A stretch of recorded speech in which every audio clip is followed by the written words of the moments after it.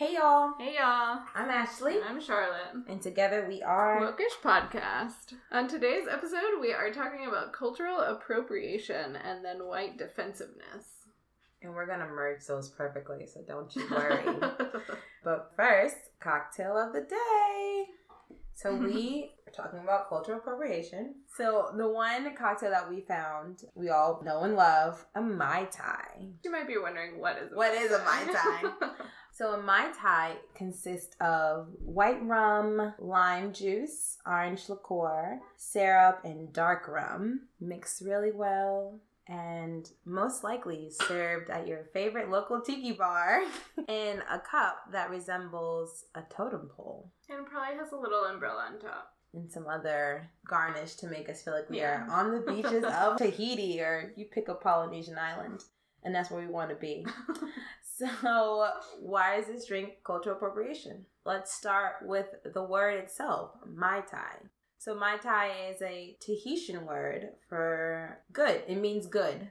And how do you spell Mai Tai originally? It's one word with a hyphen in between the A and the I. So how do we spell Mai Tai at the Tiki Bar restaurant? It is two words. The M is capitalized and the T is capitalized. So in my view, I feel as though we have taken the word Mai Tai itself and made it more palatable to the American or to the English speaker, so that you don't have to think about how to pronounce it, how to spell it. We all know what Mai Tai is. It's pretty easy. The name itself loses its Tahitian origins by the way that we market the word. Why else might it be cultural appropriation? Totem poles. Those are not things that we would like to drink alcoholic beverages out of. When you look at the history of what a totem pole means, where they stem from, and what they still mean to the indigenous people around the world, it's almost the equivalent to like drinking a cocktail out of a Jesus crucifix and not thinking anything's wrong with that. So I think there's a lot of people that would get pretty up in arms if I would. like some Buddhist cultures or Muslim cultures started serving alcohol out of Jesus crucifix. Yeah. We wouldn't drink an alcoholic drink out of a Buddha head. I don't think. Yeah. I hope not. I feel like maybe there are people that would. I think so too. Like I may have seen a Buddha cup. Yeah, That's sad. I feel like I may have seen that too. Yeah, all this goes into cultural appropriation and why we chose this drink. Which we're going to talk about now. So don't feel bad if you ever had a drink out of a totem pole cup, because probably both of us have. Yeah. And They're trendy. Yeah, and it's not necessarily up to us what kind of cups Restaurants bars and restaurants use to serve their cocktails in. So this is not a call to shame. Yeah. This is just, again, the whole reason of this entire podcast is just to shed light on issues and help you, think more broadly. Think about things in ways that maybe we haven't thought about them before. Absolutely. So let's get cracking. Cultural appropriation. What is that? Well, that's a loaded question, right? Do we have enough time? So how we see cultural appropriation is using aspects of another culture, consist of dress, physical appearance, music, food, staples that make up a culture, and using it in a different way than one it was intended for, or making money off of someone else's culture, looking down on someone else's culture while doing the same thing, but it being marked as trendy if you do it, and unacceptable if another person does it. Perpetuating stereotypes and negative misperceptions about a culture, and just generally being disrespectful and misrepresenting populations of people. And a lot of it, I think, stems from folks just not knowing the history behind things that they do. And a lot of it is just marginalized groups are already trying to be the voice for things like police brutality and things that affect us day to day, that we're, things like wearing a dashiki may come at the very bottom of the list of like things that we think about as harming a marginalized group or what have you.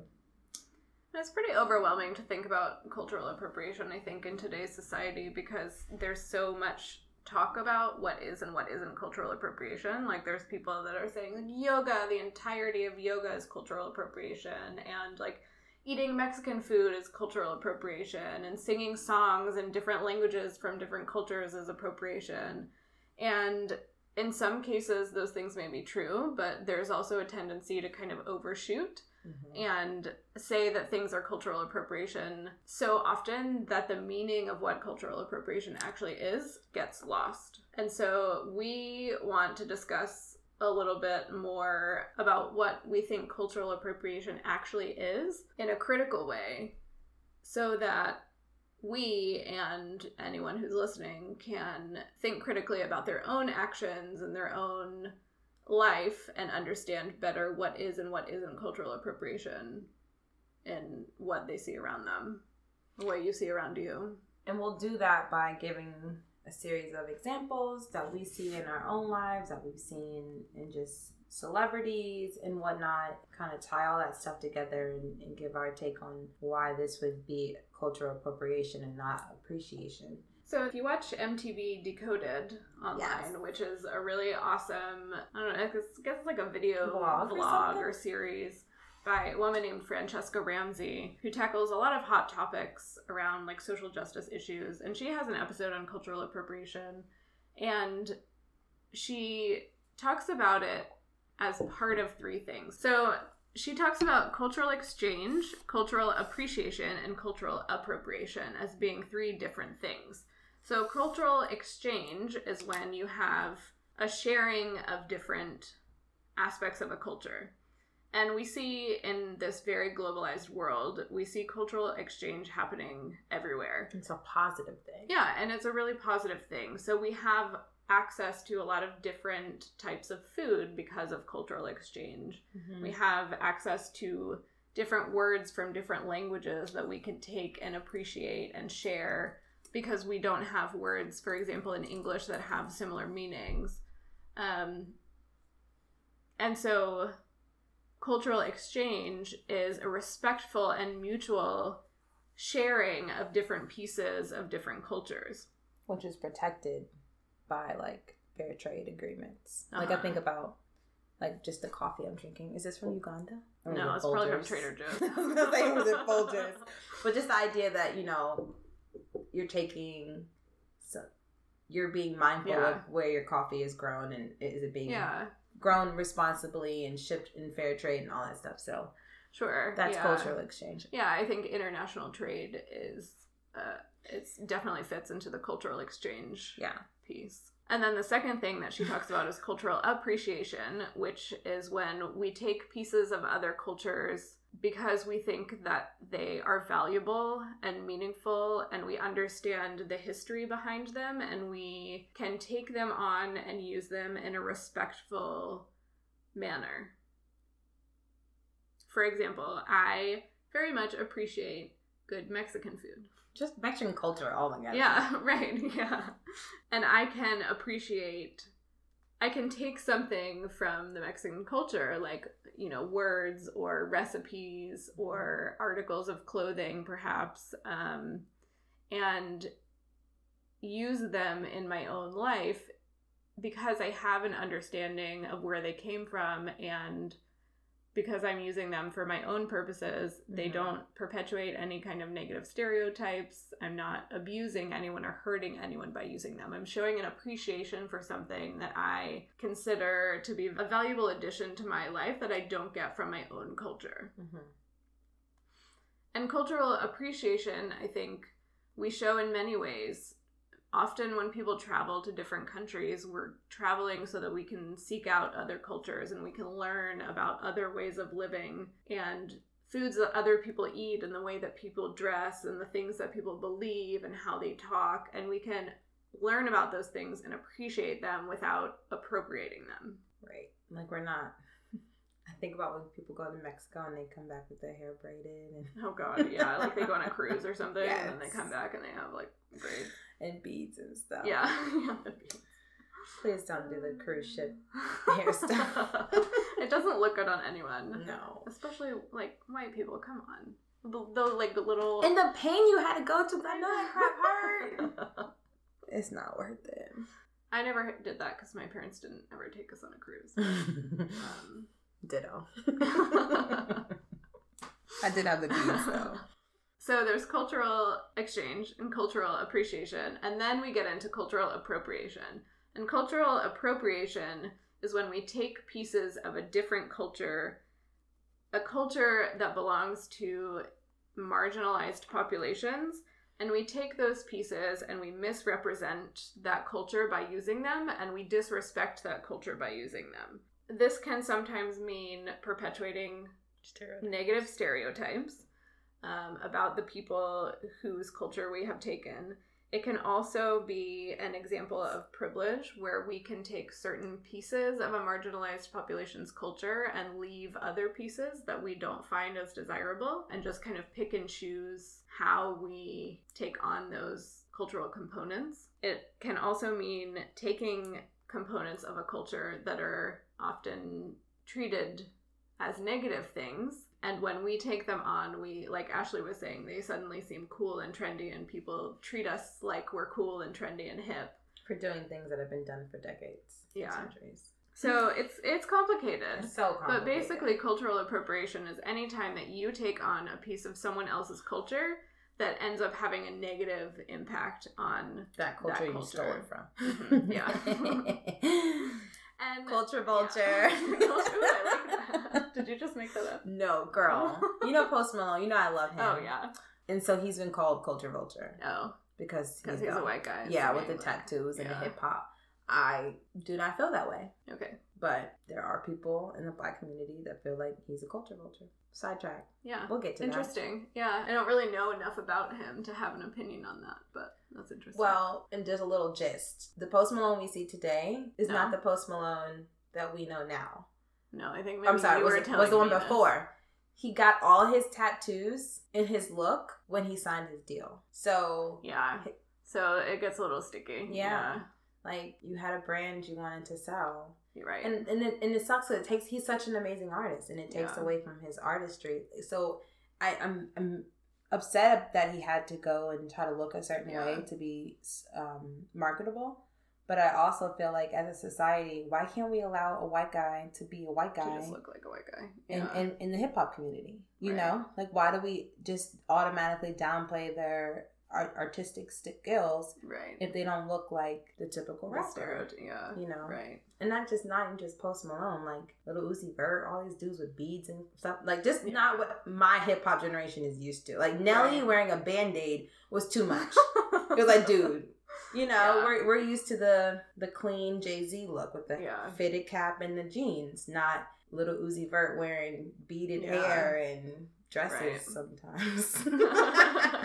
So but that's fine. You can wear dresses if you want. Hip hop community needs to catch up, but anyway. So anyways, let's talk through some examples of cultural appropriation that we see pretty commonly in society to maybe clarify these things that we're talking about. So we talked a little about music and cultural appropriation there with Post Malone and hip hop. Yeah, to be determined. To be determined. Cultural appropriation or not.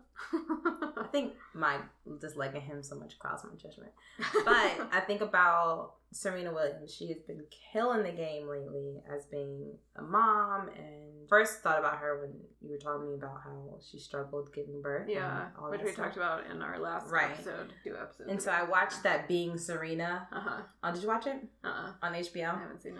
And I didn't know this because I just was not a huge tennis fan. Basketball's my life. And so I didn't know that when she first started out, just the slack and she got booed off of tennis courts because of her body shape. Because she was a Black woman with these braids and these thick thighs and just super curvy. And one day she wore a cat suit and people just lost their. They're literally telling her that her body was inappropriate for the tennis court. Which is ridiculous. Like, she's killing the game. Yeah. But the thing she's battling is not her actual performance. It's the fact that she wore a bodysuit and which seems like it would be really easy to play tennis in. No, like, I would rather wear a bodysuit than wear, like, those little ruffle skirts that they want lady tennis players to wear. So she was definitely break through the coals for her body. And then it seems like those same people praise the Kardashians.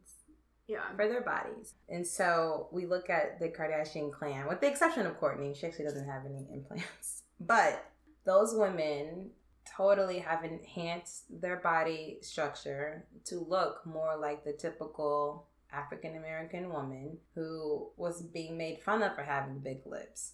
or, you know, self-conscious for having a huge derriere and big boobs and all these things that are, I don't want to say traditional Black women, because I know, like, I have no big butt, and I do not want to be made to feel bad because I don't have a big booty, okay? Little booties matter. We already talked about your inability to dance. Girl. So it's not the typical Black woman, but Black women for years have been, you know, made to feel like their bodies were not marketable. Right. You open up a magazine, you know, that's why I like Big Butts and I Cannot Lie. It was such a popular song. So you have, you know, Serena Williams being disrespected for her body type, and Kim Kardashian and the Kardashian clan being praised for the same body type. And so the cultural appropriation piece is that bit that you're talking about with the difference in the treatment. Mm-hmm. And then also, I think because enhancing yourself to look that way. Yeah, the Kardashians have chosen to select that particular piece of Black culture because it's something that they can make money on, and it's something that they can brand themselves as. So Absolutely. Not only are they picking and choosing what pieces of Black culture they want to take on, or like Black women can't pick and choose the parts of Black culture that they want to keep. Right. Like, you are who you are, and your culture is your culture. So you take if people like big butts, great, you benefit from that. But, like, you can't separate out the societal appreciation of a big butt. We just want the big butts. Right, yeah. Like, you still don't want the hair. Right. Like, the stereotype of being, like, a loud Black woman or, like, an angry Black woman. Yes. So, like, you can't separate out the big butt part. Right. And the Kardashians get to do that. They get to take the big butt and leave everything and the big else. Lips. Yeah. And they also make a lot of money off of these things that they have selected. Kylie is a self-made billionaire, girl. Yeah, so their image is obviously their brand, and that's what they make money on. And by taking things out of Black culture and making it their own, they're making... I mean, Kylie especially is making with these lip tons kits? And tons of money with the lips and the butt and the cornrows and all of these things. And literally, the Black boyfriend, the Travis Scott. Like, Travis Scott is, I don't want to say huge, but he's a hip-hop rapper. Like, and just the idea that they're able to do this and it's praised, you know, and then you have... and there's so many like Black people who genuinely have all of those things. They have the big butt, and they have the big boobs, they have the big lips, they have the cornrows, not because they're trying to make an image, but then they go out into the world and try to do the same thing that Kylie Jenner is doing, the same kind of business, and they're told that they're not good enough, they're not offered loans, they're told that they're slutty or nappy or... I think about how Kylie Jenner's lip kits and her cosmetic business got all this. Forbes put a magazine out about it. Then you have a Black woman has her business actually surpassed Kylie Jenner's, and it wasn't until people were like, "Oh, hello, wait, there's a Black woman that did the same thing." That it was addressed. Like, I didn't know. I'm not really into makeup like that anyway. Clearly, but I mean, I knew what a lip kit was. I knew what a Kylie Jenner lip kit was, but I didn't know there was a Black woman that was doing the same thing, that made more money because you just no one cared, I guess. Yeah. So I don't know if it's necessarily those actions of Kylie Jenner. I'm not sure if they're perpetuating negative stereotypes about Black people or being actively disrespectful of Black people. Tell me if you disagree. I haven't thought this through entirely, so it could be that I just haven't thought of it. But I do think that instance is cultural appropriation because it's taking a piece of culture, leaving everything else, and then making money off of that without respecting where it came from and showing appreciation for and understanding of the culture that it was taken from. Well, and I think my issue is that now that Kylie Jenner has made her money, her lip fillers have come out. Yeah, also that. You know, and it's just like, okay, I use the parts I want, got what it's like the means does not justify the end. Right. Kind of deal. And like that's... Like if it was cultural appreciation, that would be something that she wanted to keep for herself. Right. But you literally did create this image. Yeah. And I've heard the argument that, you know, the idea is that she just really loves that look and she thinks that look is sexy and, you know, we should be flattered. Yeah. Or what have you. But she literally made her money and now she's going back to being so like she couldn't have thought it was that sexy. Right. Yeah. She thought it was smart. Is Kylie Jenner that smart to know what she was doing? Maybe. Well, I mean, isn't she the same one that got so much flack for that Pepsi commercial? That was Kendall. Okay. That's the other natural But, like, one. yeah, okay. But she's a model. But that was in the family. So the family has had so much feedback on all of the things that they've done. They literally are are married to black men. Like, yeah, but y'all should know. They should know. But Kanye also makes incredibly racist and inappropriate comments just drink against this black people coffee. too. So Kanye wasn't always like that. I don't know what the fuck happened to him. I used to like Kanye. I used to love Kanye. I want the old Kanye. Anyway. Okay, so that's one example. Absolutely. Another example that we talked about in terms of appropriating black culture is this like soul food movement. I think throughout the country, but in Atlanta it's particularly bad. Yeah. So we have, of course, in Atlanta there's tons of black-owned businesses and black restaurants that are selling soul food, you know, Busy mac bees. and cheese, fried chicken, collard greens, black-eyed peas, black food, which are foods that have a history rooted in black culture. They were many recipes were brought over from Africa with slaves, and we had to modify them based on the foods that we were allowed to even have. Right. We eat chitlins because that was the only part of the pig that the people in the big house didn't want. So then they gave us chitlins, and we flipped it and scripted and made it our own and added spices and whatnot to make it tasty.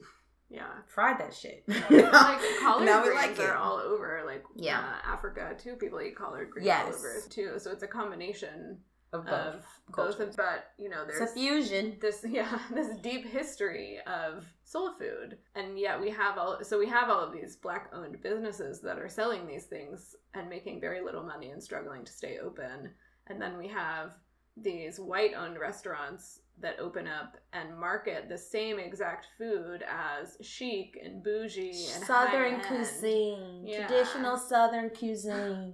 And there's a restaurant in Atlanta that was opened by the chef Kevin Gillespie, who's like, I guess, pretty well-known chef. And he sells, like, the restaurant is very modern and very hip, and what they sell is soul food. They sell chicken and salmon and mac and cheese and collard greens and all of the things that we just listed. And your bill at that restaurant for one person will not be less than $80. To eat food that I can literally make in my kitchen. Yeah. You didn't have to go to... Are they teaching this at Cordon Bleu?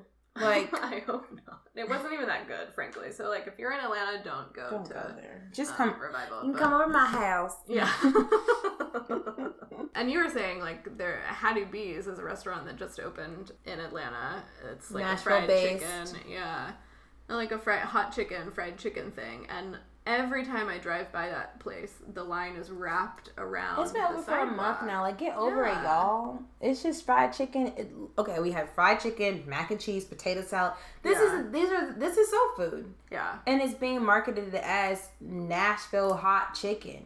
And you said that you had it and it was fine, and it cost you like $14. Yeah, it was regular freaking fried chicken. Which is crazy. In Nashville? Yeah. Now, I know there's some black people in Nashville, but Nashville's so white. Yeah. Insanity. So really, yeah. So this, again, is an example where white people have come in, taken a recipe from... White people. Yeah, super. I was like, let me check and make sure they're actually white. Yeah, they are. Yeah, so like these, and men also, I mean, there's a whole nother conversation to be had about like why women are expected to be in the kitchen, but all of the top chefs in the country are men, but that's like maybe our gender privilege episode, which we're well past. But, you know, white people are coming in and they're taking recipes that have historically belonged to or come from black people in the United States and from Africa, and it happens with other international types of food as well, and they're turning them into the chic, trendy thing that they can make a butt ton of money off of without giving any kind of appreciation and history, and actively making it harder for these already struggling black-owned businesses to continue to survive. Literally gone down Auburn Avenue in the city and seen restaurants who are selling soul food, marketed it as soul food. No one's in there. Yeah. Like, how long can they stay open? But you go to Hattie B's and people will literally wait an hour in line for the same food. Yeah. And part of that, I think, is it's also class privilege and, to a certain extent, white privilege in the history, like the economic history of the United States and racial division of wealth. But, you know, the white people these white chefs have access to loans and they have access to capital that allows them to open restaurants in prime locations where people are more likely to go, whereas the black restaurants are opened maybe in parts of town that are not as desirable. Or, I mean, Edgewood is really a desirable location, but the restaurants themselves don't have the fancy signs, or they're not as big of spaces, and so if you don't know they're there, you might not go in. looks hella trendy. It does, yeah. And the soulful restaurant I went by on Auburn Avenue was regular. Like, it didn't look clean. Yeah. Which makes you think of the taco guy in LA. Yeah. Who was talking about, his little hole in the roll. Like, he's Mexican. He learned how to make carne asada, like, from his it's part of his lineage, his culture, and people would not eat there. Yeah. Because it just didn't look a certain way. Yeah. And or now, you just don't even know about it because it's small and they don't have the money for a big fancy sign. Thank God for Instagram. Yeah. It changed his life. Yeah. Which is pretty cool. I think that like social media can do that. And I don't think that means that like white owned restaurants can't serve things that come from other cultures. Right? Like it's fine if your restaurant serves tamales or fried chicken or falafel or we're not trying to say that white people can only eat white people food and black people should only eat black people food and all of that. It's more that when you're in a place of privilege, it's important to acknowledge, like, start marketing the food as Southern cuisine. Call it what it is. I would respect it so much more if call it what it is. Yeah. That's soul food. I'm a white guy who likes soul food, and that's what I sell. I think the website for Revival markets the restaurant and the food as food that his grandma made for him, which, like, may be somewhat true, but totally ignores the history beyond his grandma. Right. And don't tell me that you, as a chef, like a culinary expert, don't know anything about the history of food. Like, you are literally an expert in that area. So you should know exactly where these recipes came from if you're selling them in your restaurant. Which is why we're labeling it as cultural appropriation, because you're picking and choosing the parts of the history that you want, that you think deem as marketable. And that's the problem. We're not, like you said, we're not saying don't eat this food or don't sell this food. We're saying take it in its entirety, not just the parts that you like. Right. Yeah. And I read about a restaurant that opened in Seattle last year that's basically doing the opposite of what we're talking about. They sell soul food. I think it's a higher end restaurant, but they sell soul food or quote Southern cuisine. But the entire premise is that it comes with this history, and that I think it's a black chef or a black owned restaurant, but their whole thing is like, these are family recipes that came back from generations and generations and originated in like West Africa and were brought over here during slavery, and there was this whole history around it, and that's why it's on your plate today. There are literally people in this world, in America, who studied food history and soul food specifically on why we eat black eyed peas, like where the meaning behind this food comes from. So to just disregard all of that history and education that so many people have done, it's sad. Yeah, or that you have received. And like, again, we're not saying like, if you're a white person, don't eat mac and cheese because that's not, or like, you don't have to think about, like, reflect on the history every time you eat a piece of fried chicken. Right. But if you are a chef and you are actively making money off of this venture, then you need to check yourself. Yeah. Straight up. Check yourself.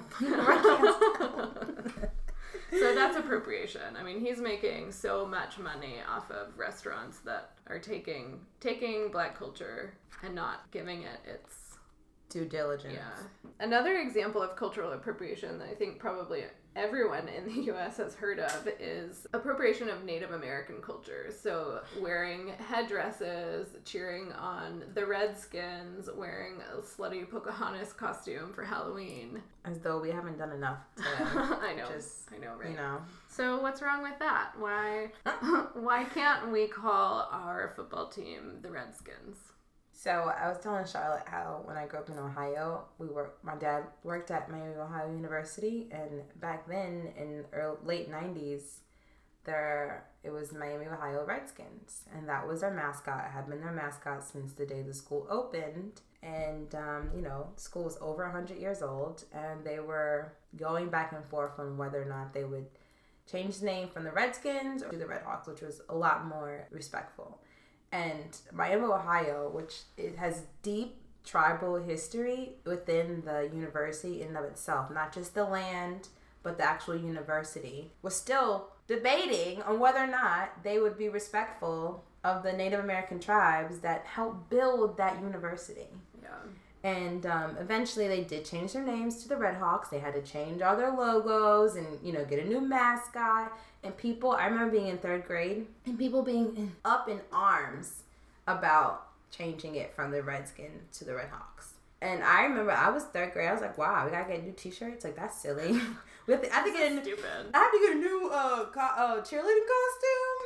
And then my parents explained to me where the term Redskins comes from, what it means, and why that's not a term that we want to ever be, associated with. And they likened it to it being like someone calling us the N-word. Yeah. And that made complete sense to me. And at 3rd grade, I understood.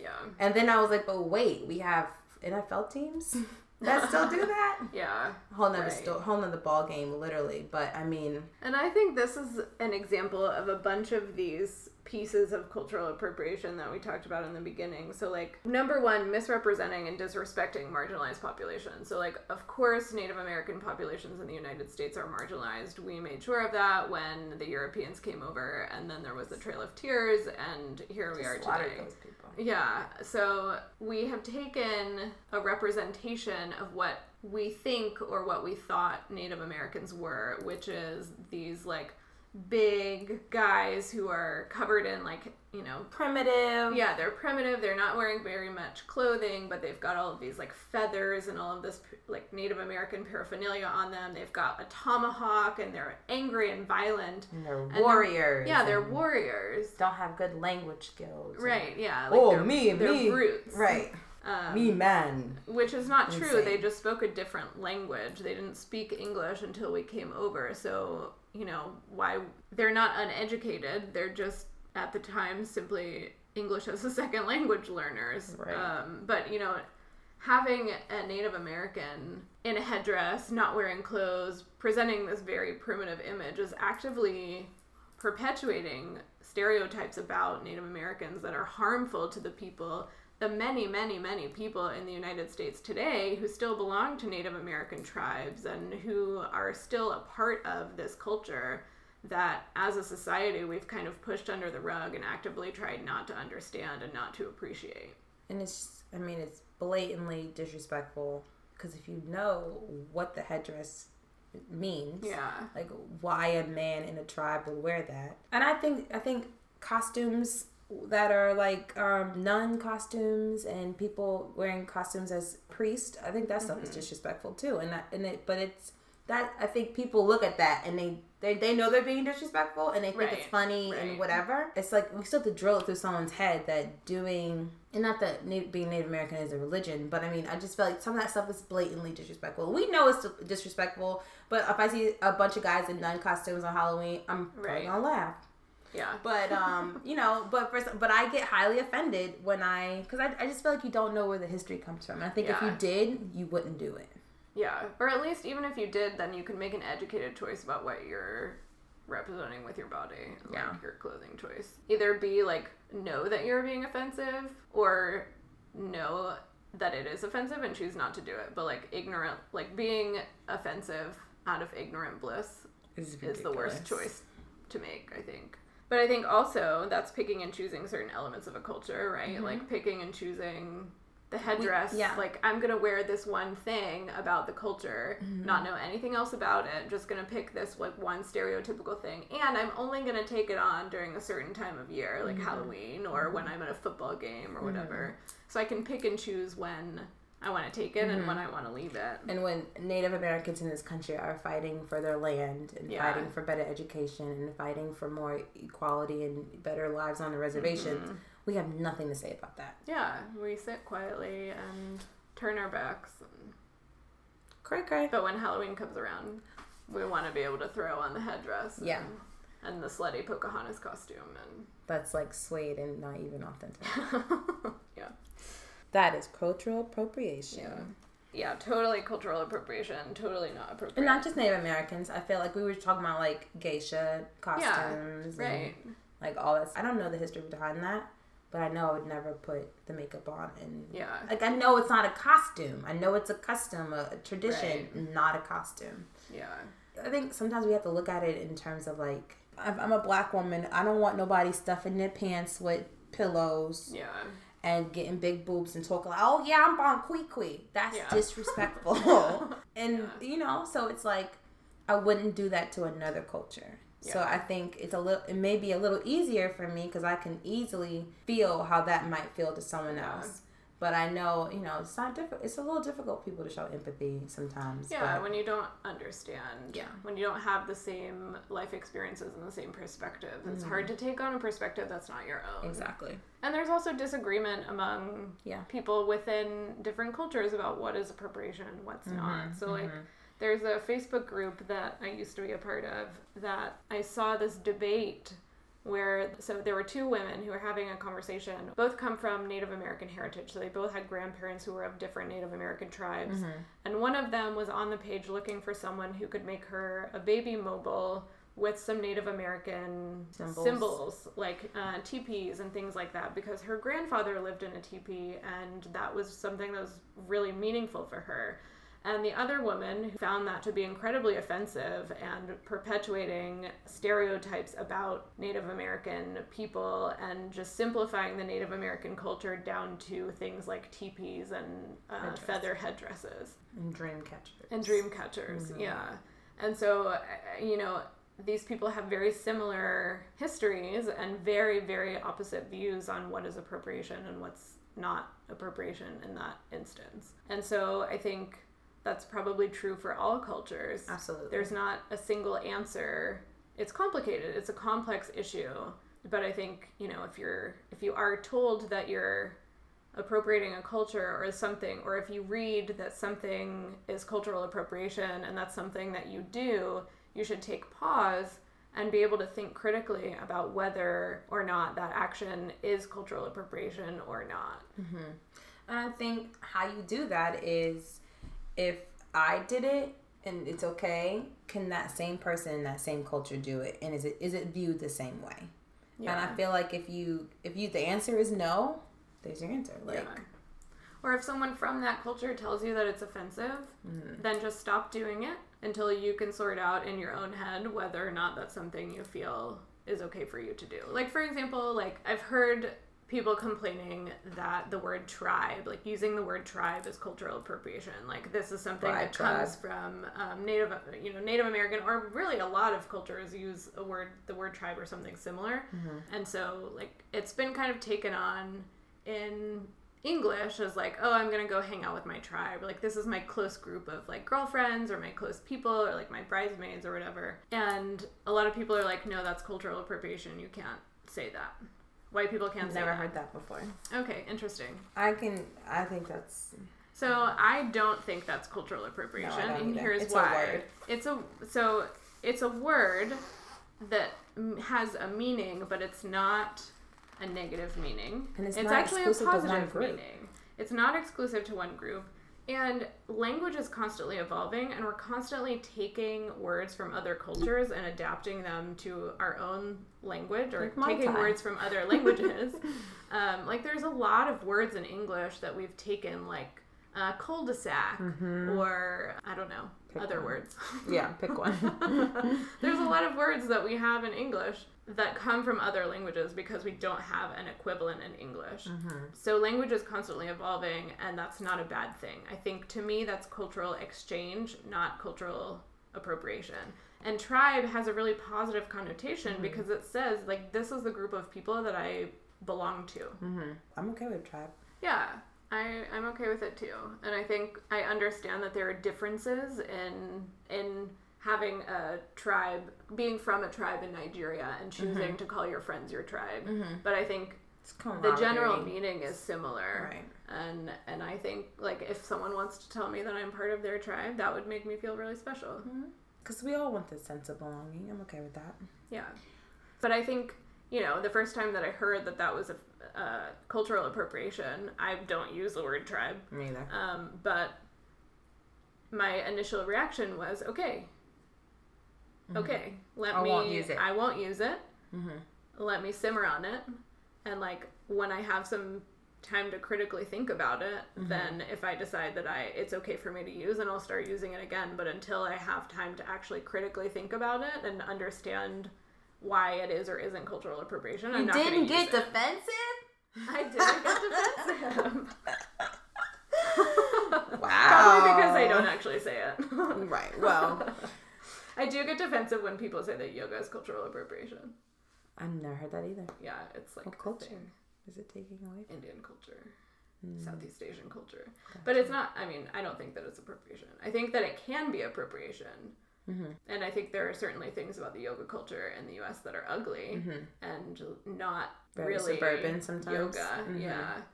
When it's about the $150 pair of leggings that you wore and being really skinny and But I've always felt that the yoga instructors I've been around have done a good job of making us understand the language, where it comes. I feel I've never just walked into a yoga class and I didn't learn anything. Not just moves, but this is what the breathing technique that we're going to use. This is where it comes from. I feel like yoga instructors are pretty informed about the history behind what they do. I think it's a wide spectrum. Okay. There are plenty of people who don't. Plenty of white people who are really educated about the history and who do really feel a connection to the lineages of yoga and the the more spiritual aspect of it and where that comes from. And then there are also plenty of white people who have no idea, have no interest, or actively disrespectful of the culture. So, hey, yeah, it depends where you land. But anyway, so I can get defensive about that. Yeah. So somewhat unsurprisingly, we are out of time for today. So we'll save our conversation about white defensiveness for our next episode. So stay tuned for that to be coming out in the next couple of weeks. And thanks for listening. Bye, y'all.